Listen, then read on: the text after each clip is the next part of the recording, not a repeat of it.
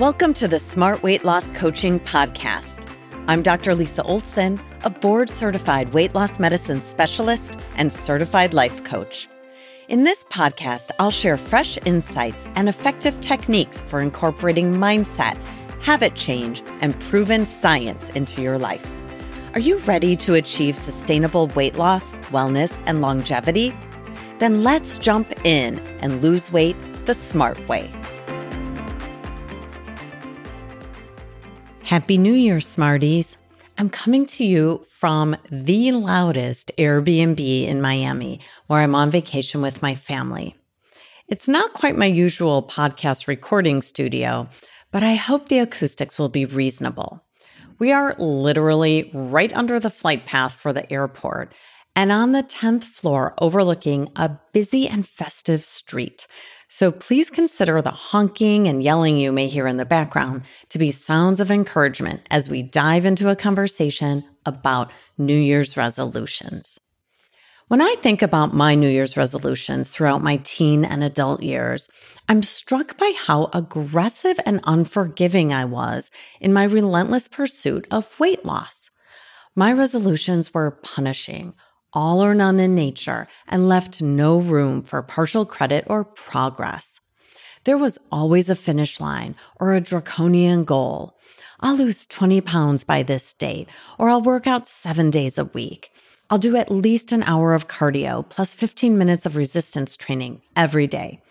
I won't eat any sweets. I'll quit soda. I'll go full-on vegan, and so on. The way I see it now, these intense and unforgiving resolutions set me up for failure because I failed to leave room to celebrate progress or effort. I'm talking to you high-achieving perfectionists out there. And I'm also speaking to those of you who may not even realize that you are perfectionists too. If you're someone who doesn't even try because you don't believe you can nail it, then this message is for you. The relentlessly high achievers and the quitters are simply different sides of the same perfectionist coin. The difference is that one is willing to try and one isn't, but both think anything short of perfection is a failure. Guess what? That's not me anymore. I've given up my perfectionist way of thinking, which has allowed me to be willing to try things and fail.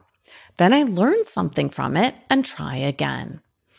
A few months ago, I set up a flexible 30-day challenge for myself around the topic of sleep. Why sleep? Because the research tells us that quantity and quality of sleep impact weight, health, longevity, and even our risk for type 2 diabetes. At the time I started my 30-day challenge, I was probably getting about 5 hours of sleep during the week and maybe 6 or occasionally 7 hours on the weekends. My 30-day challenge was simply to aim for an 11 p.m. bedtime, which would buy me a bit more than 7 hours of sleep during the week and closer to 8 hours on the weekends. Guess how I did? I'd say terrific, but not because I nailed it. In fact, I probably only hit my goal about 30% of the time. But what I noticed was that I also came close another 30% of the time. And by the end of the month, I was never staying up past midnight, something I couldn't have said about my bedtime in the prior months. I found that I felt so amazing with that extra sleep that without formally restarting the goal and tracking it for the next 30 days, I instinctively continued to pay attention to my bedtime. Now, a few months later, I often turn out the light between 10 and 11 p.m., and I still flip off the lights by midnight as if I'm Cinderella on the rare occasions when I stay up that late. Raising my awareness of what I was doing by tracking my bedtime progress every night is what led to improvement and ultimately continued progress.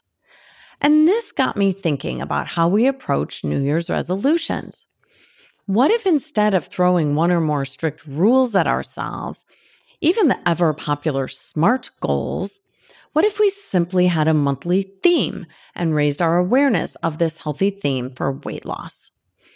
Given that health has no finish line, other than death, I suppose, why not let go of the scale as anything other than a data point and instead work on the healthy habits that will slowly over the course of the year lead to better health with weight loss as a side benefit? Without the finish line of a number on the scale or a deadline, we reduce frustration and are less likely to give up on ourselves and throw in the towel when the scale hits a plateau or fails to move quickly enough. These are two things that I see happen all the time. To make monthly themes work, I'd suggest a calendar where you track not only your total wins, but your effort. For example, for my 30-day bedtime sleep challenge, I noted a star or a smiley face on the calendar when I went to sleep by 11.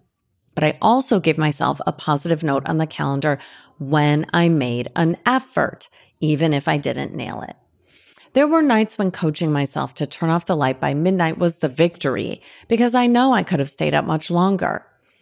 So grab a planner, a calendar, or print out a paper that you keep posted to note both your wins and your daily effort. Reward those. And please, Smarties, don't give yourself a frowny face on the days you don't try or nail your goal. That's the opposite of helpful. You don't see kindergarten teachers marking demerits or frowny faces on progress charts for a reason. We don't respond as well to that negative type of reinforcement. So what would you like to work on each month for the upcoming year? I have 12 themes to suggest based on what I see as the most helpful strategies for weight loss, but of course you should feel free to invent your own. Also, this list isn't all inclusive or my podcast would be 3 hours long. In fact, it was running so long that I went ahead and stopped after 6 months of themes, and we'll pick up the next 6 months with next week's part 2 of this episode. All right, let's jump in. Month 1. Rethink your drink. You've heard me say it before. What we drink is a major determinant of our weight. If you're drinking water, plain black coffee, or completely plain tea, meaning no flavors, sweeteners, or milk added, then you can skip ahead and create another theme. But for those of you consuming alcohol, sweetened beverages, Diet Coke, or even something that may seem healthy on first blush, like fresh squeezed juice or a smoothie, the theme of rethinking your drink is worth exploring. Nothing needs to be forbidden, but I would look closely at what you drink regularly versus what you drink for a special occasion. If you want to have one Diet Coke a month, for example, or to drink a few when you're on vacation, I see very little harm in that. Or a glass or two of wine on the weekend. Ditto a smoothie once or twice a month as a meal substitute or a healthy dessert. Pull out your calendar, describe what you'd like to drink more of, hopefully plain or sparkling water, and start tracking.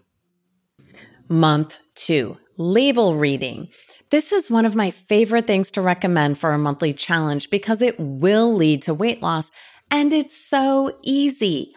All you need to do is commit to reading the ingredient label on every single thing you buy or eat that comes in a package. Why? In order to raise your awareness of the chemicals and ultra-processed ingredients you're consuming. But why does this matter? Well, all of the chemicals added to our food make us hungrier, cause weight gain, and increase the risk of other chronic diseases like type 2 diabetes and dementia. You might be surprised what you find when you read the ingredients in your cream cheese, your butter, your shelf-stable almond milk, or your sweets.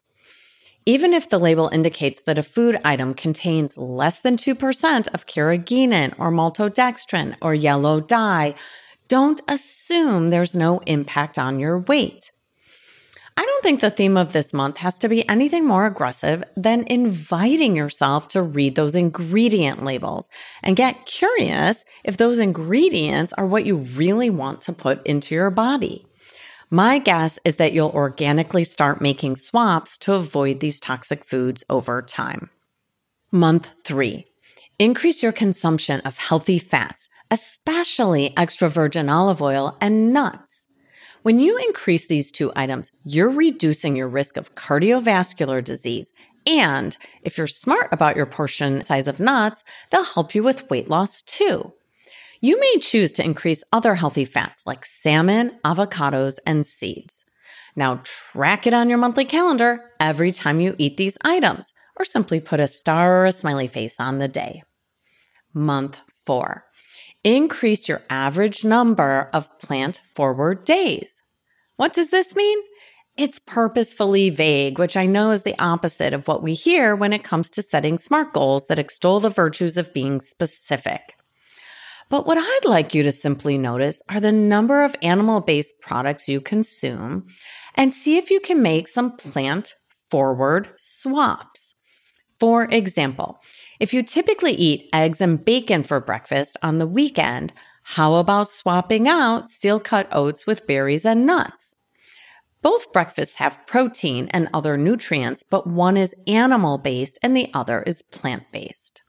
Or perhaps you'll reduce the frequency of eggs and serve them with avocados, onions, tomatoes, and herbs. Increasing plants doesn't mean that animal products have to be forbidden. Really, I really mean that. But when you eat more beans, lentils, chickpeas, tofu, and of course, fruits and vegetables, you're increasing the nutrient density of your food, which is a win for your weight and your health. Put a smile on your calendar any day you made an effort to swap an animal-based food for a plant. Month 5. Let's turn our focus to movement. You were wondering when I'd get to this, right? Notice I don't use the term exercise necessarily. If you love to exercise, well, that's fantastic. Go for it. But for so many people, exercise is intimidating. And people can fall prey to an all or none mindset around movement. Taking a walk for 10 minutes counts as exercise. Lifting 3 or 5 pound weights for 10 minutes counts as exercise or movement. Doing some stretching or balancing on one foot while watching Netflix counts as exercise. We don't have to go to the gym or take an hour-long spin class to check that movement box on our calendar. Remember, the goal is to do something and let something be enough. If you push yourself and work up a sweat, then you're exercising with moderate, if not vigorous, intensity. But you don't have to start there. The most important progress is seen when people go from doing nothing to doing something. I read a report recently that fewer than 2% of Americans are aware of the national guidelines for exercise. Let's remedy that. The goals are pretty clear. We should be aiming for 150 minutes per week of moderate intensity exercise, such as brisk walking. You can cut that number in half if you do vigorous exercise. Although, as I said earlier, there's no reason to start there if that feels out of reach. The same article also published data showing that people are more likely to start exercising when we meet them where they are today. If you're doing very little movement or no deliberate exercise, simply standing more or getting up out of your chair more often is a reasonable place to start. And that effort is worthy of a smile on your monthly tracker. Again, start small, count your effort as a win, and track the days when you do anything more than what you did last month. Lastly, try to make that one fun. Okay, month 6, sleep. I already shared that my sleep improved vastly with the 30-day challenge, and it continues to improve without much extra effort on my part. Now that I learned how much better I feel when well rested, I'm inherently interested in putting down my screens and turning out my light. There's excellent data that tells us consistent sleep patterns, quality of sleep, and getting enough sleep all contribute to better health, better food choices the next day, and better weight management. Here's one more nugget about sleep. People who sleep with a TV or light on don't get as much of the deep restorative sleep seen in those who make their bedroom dark, and that translates into a higher BMI. Okay, we're going to stop here for part 1 of our New Year's podcast, but tune in next week for part 2. And before you leave, let's set your NBA, your next best action.